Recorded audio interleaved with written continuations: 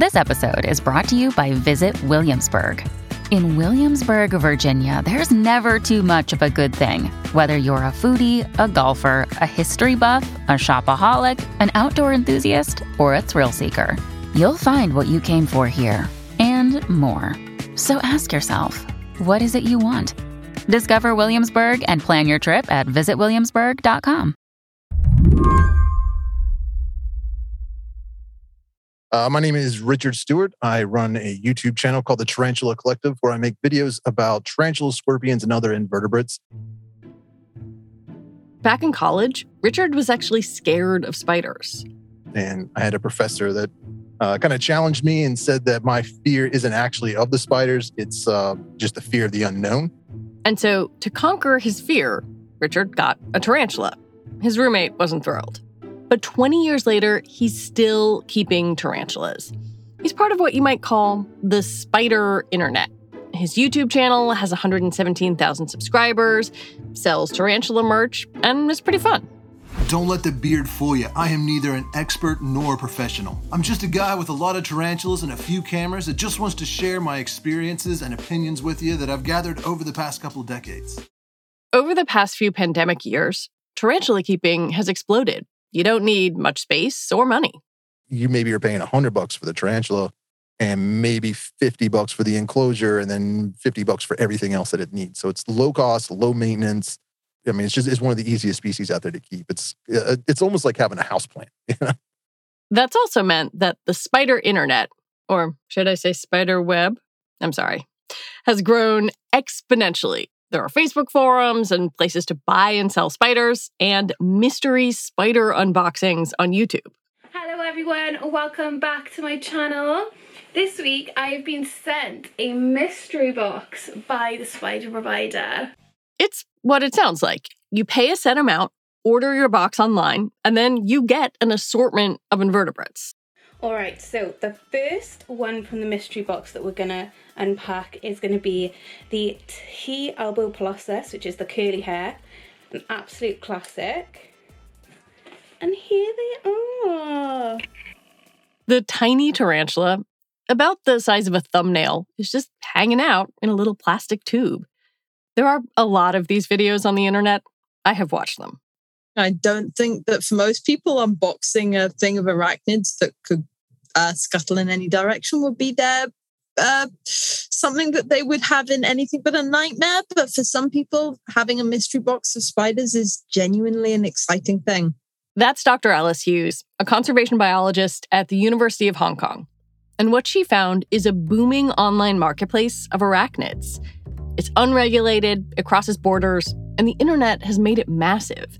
Most concerning of all, if left unchecked, this kind of trafficking can actually make entire species go extinct.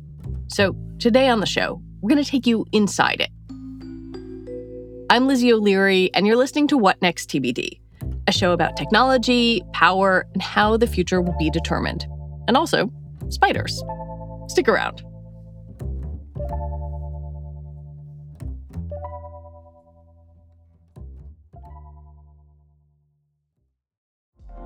Apple Card is the perfect cashback rewards credit card. You earn up to 3% daily cash on every purchase every day. That's 3% on your favorite products at Apple, 2% on all other Apple Card with Apple Pay purchases, and 1% on anything you buy with your titanium Apple Card or virtual card number. Visit apple.co/card calculator to see how much you can earn. Apple Card issued by Goldman Sachs Bank, USA, Salt Lake City branch. Subject to credit approval. Terms apply. There are a lot of people keeping track of conventionally cute species that are traded online. You know, trafficked mammals and birds, that kind of thing. The big agreement is called CITES, the Convention on International Trade in Endangered Species, and they monitor some of this wildlife traffic, but not a lot of the less cute animals like reptiles. Then, when you get into arachnids, the data is scarce. That's where Alice Hughes and her colleagues come in. They found, and described in the journal Conservation Biology, that more than 1,000 arachnid species are being traded online, and only 2% of those are regulated. We know that through the pandemic, there's been increased interest in buying arachnids because, hey, if you live in a small space, you can't have 10 dogs. You can have 100 arachnids. You can have 100 different arachnid species. You can have one with bright blue legs or red stripes on it. There are some really cool species out there.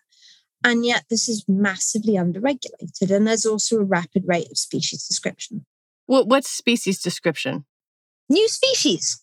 So what people don't realize is there's actually hundreds of species described every year. Now, we don't call them new species because they didn't just get beamed down from space and come into being. We just didn't know they were there. There are literally thousands of species that we don't know exist. With arachnids, she says, sometimes as many as thousands of species are described every year. So, quote unquote, new species are being traded without scientists realizing it. Then there's another problem, which is that a lot of these animals are traded under nicknames. And of course, there are no good maps for the invertebrate species. So we needed to find a different way to map out where these animals were coming from so we could measure the impacts of trade. And so in this paper, we have tried to do all of that. And not only did we find more than 1,200 species in trade, we also found potentially 100 species that aren't scientifically described yet that are basically being traded under nicknames, but the same name always gets used. So people are either referring to the place it came from or the color. One of the most striking things that Dr. Hughes found was how many of these animals are not bred in captivity. She says the data shows that as many as 70% of the animals being traded online come from the wild. In many ways, that is a direct consequence of the internet. Now, in the past, your trader in the middle of Borneo did not have a mobile phone. You would have relayed basically on quite a slow system of people going to a middleman and the middleman then going and saying, okay, I'm trying to find these species, or have you got anything new for me? But now we live in a world where everyone is connected to the internet. There's also the trade on social media, which is hard to monitor because there are no middlemen. Platforms like Facebook are supposed to ban wildlife trading, but Hughes says it happens anyway. What has happened is often this is now taking place on things like Facebook and Instagram, and people will upload a photo, sometimes with words embedded in it, which makes it quite hard to pull the information out. But it means that the sellers are directly connected to the buyers, and you have no middleman.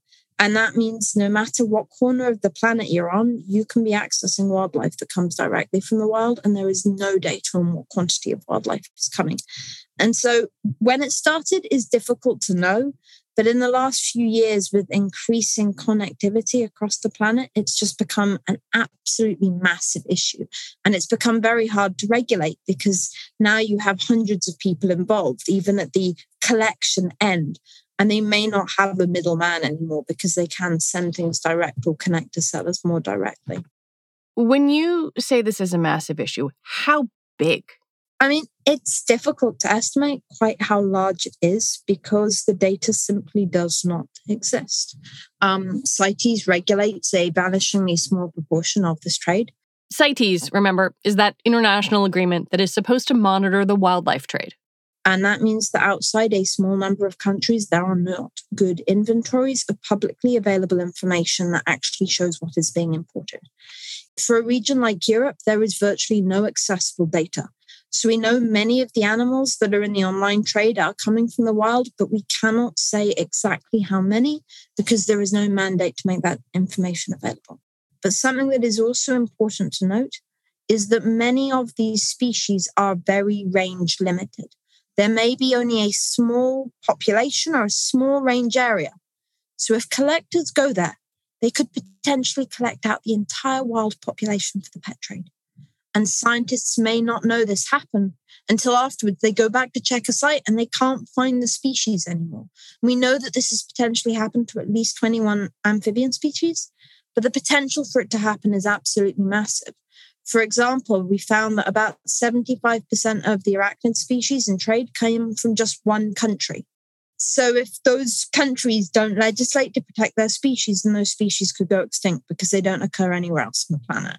So if you have, say, some previously undescribed Peruvian tarantula and all of those get collected and sold, that's it, they're gone. Yeah. I mean, you'll have a captive population, but that will be it. This is a much bigger issue than most people realize, because one of the motivations for trade is novelty. You want to have it before anyone else does. A bit like Pokemon cards. You want the coolest, the newest thing. There's actually a joke that when a new species of gecko gets described in Myanmar, 2 Germans get on a plane with suitcases. And this is a real issue. We found a host of species in all of these groups that are being traded the year they get described. Sometimes before they get described, because the traders will hear about it. But there are also scientists who now will not put the location of species they've described, because they know if they do, the traders will go there to collect it. When we come back, yes, tarantulas may not be the cutest, but they do need protecting.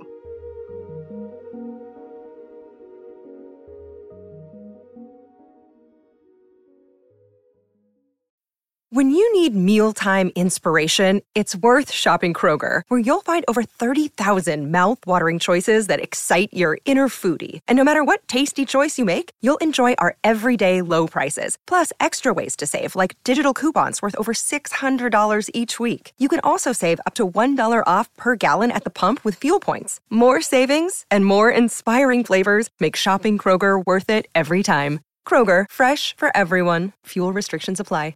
Hey guys, it is Ryan. I'm not sure if you know this about me, but I'm a bit of a fun fanatic when I can. I like to work, but I like fun too. It's a thing. And now the truth is out there. I can tell you about my favorite place to have fun. Chumba Casino. They have hundreds of social casino style games to choose from with new games released each week. You can play for free anytime, anywhere. And each day brings a new chance to collect daily bonuses. So join me in the fun. Sign up now at ChumbaCasino.com. No purchase necessary. VGW Group. Void where prohibited by law. See terms and conditions. 18+. I want to understand the technological part of this a little bit. I have watched several of these arachnid unboxings, but are these being sold at online kind of arachnid merchandisers? Are they being sold via social media, direct buying and selling? Like, what is the mechanism? All of the above. And that's one of the reasons it's so hard to control. So there are some major, what started off as being reptile fairs in Germany. These are quite famous. And that partly spawned an online site, Touristica, which is one of the major ones we've looked at for all of our assessments to get an idea of how trade is changing over time. And for all of these groups, it tends to be increasing in terms of the number of species being traded. But in recent years, it's also diversified, probably in part because some types of media are trying to crack down or regulate the sale of some of these animals. And so social media has become progressively used because it's much harder to regulate or see what's going on. Hughes says that as the trade has grown, sellers have gotten more sophisticated. They realize that they might get caught if they advertised an endangered tarantula, for example, openly in a Facebook group. They just literally send a private message to every single person in that group saying, "Are you interested in buying this?" What do the platforms say about this? Most of these platforms now have a mandate that they're not allowed to have the sale of live animals. And so this is why in the last few years, you have fewer groups that are buying and selling. But actually, even if you report it, often those listings stay up. Often those sellers do not get banned. And so it's generally pretty ineffective. They have taken down things like tiger trade or pangolin scales, but for other animals, they just don't seem to view it as a serious issue. And for many of these species, it is a serious issue, especially if they're range-limited species. Some arachnid collectors, like Richard, who you met at the top of the show, know about Hughes's research. And they say they only buy arachnids bred in captivity because they're aware this is such a serious issue. But they are only a fraction of the players involved. One of the things I'm really interested in is the role that the pandemic has played and how that fits into turbocharging this trade, if you will. What did your research show? There's two major different dimensions that we need to know about the impact of the pandemic on trade. One of them is what's happening in the source countries. Now, many of these source countries, if we think about places like Malaysia, will have had movement restriction orders. And they will also have seen the loss of tourists.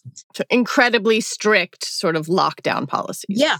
And this means that the rangers who would normally be protecting a national park are not working, and they are not going anywhere near the park. They may not be being paid. And this means that suddenly you have open access to areas that would normally have at least some level of safeguarding, meaning that many populations that would normally be at least a bit protected are not only vulnerable, but the people who would normally be doing the patrolling are not getting a salary and may be looking for other sources of income. So you have potentially more extraction of vulnerable species. At the same time, you have people who are stuck in their homes in a limited space and are bored. And having a house full of spiders is something that a lot of people are attracted by. So if you look at the search trends online, what we found on things like the Google Trends is that searches for things like tarantula for sale all increased. People wanted to get more of these exotic, exciting pets while they were unable to leave their house.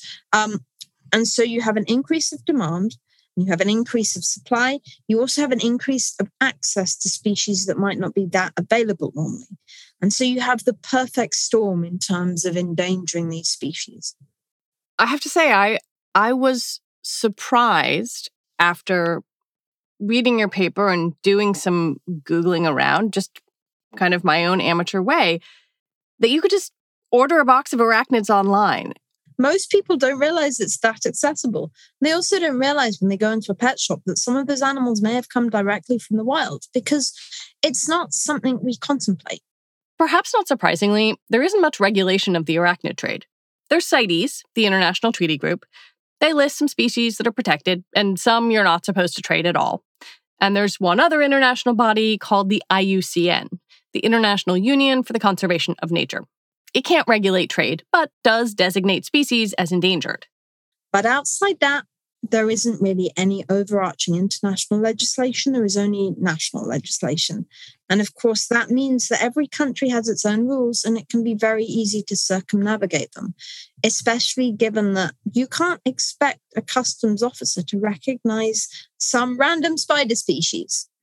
And at the moment, we are in a situation where we are basically relying on people who have no expertise to decide what is legal and illegal. And that means that it is very easy to launder out species under fake names, to change the numbers, to reuse CITES permits, even if you have them.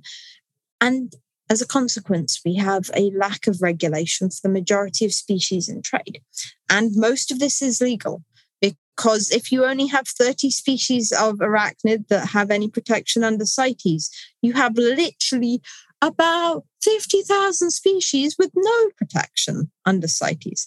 And whilst most of those are not being traded, a significant proportion are. I think it's a lot easier, frankly, for people to be concerned about a trade in beautiful parrots or in rare sloths or pangolins.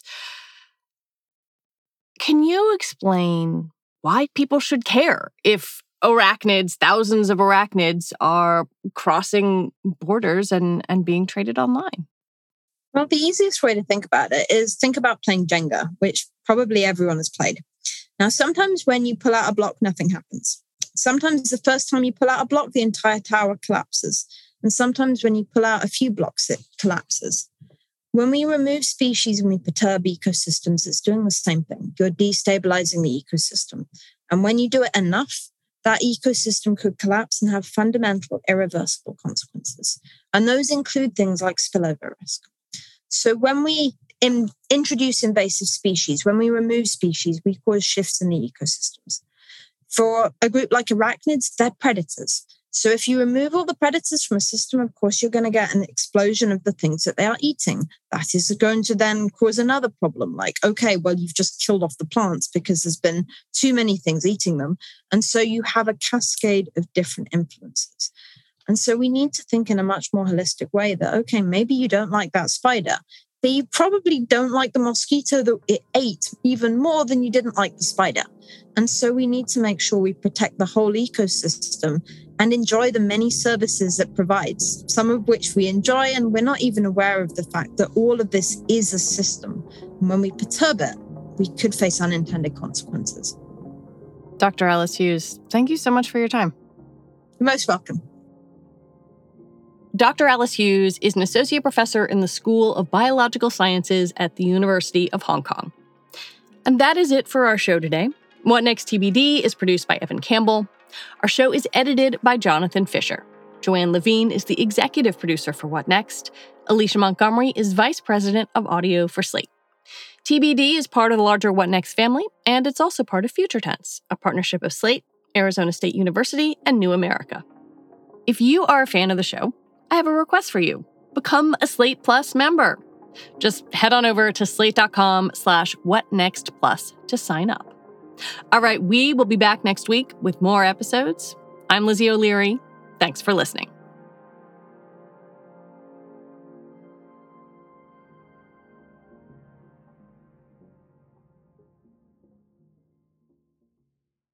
Sick of being upsold at gyms? My guy, you're currently a base member? For $90 more, I can upgrade you to our Shred membership. For $130 more, you'll be a Swole member. And for just $300 more, you'll reach Sweat Platinum. At Planet Fitness, you'll get energy without the upsell. Never pushy, always free fitness training and equipment for every workout. It's fitness that fits your budget.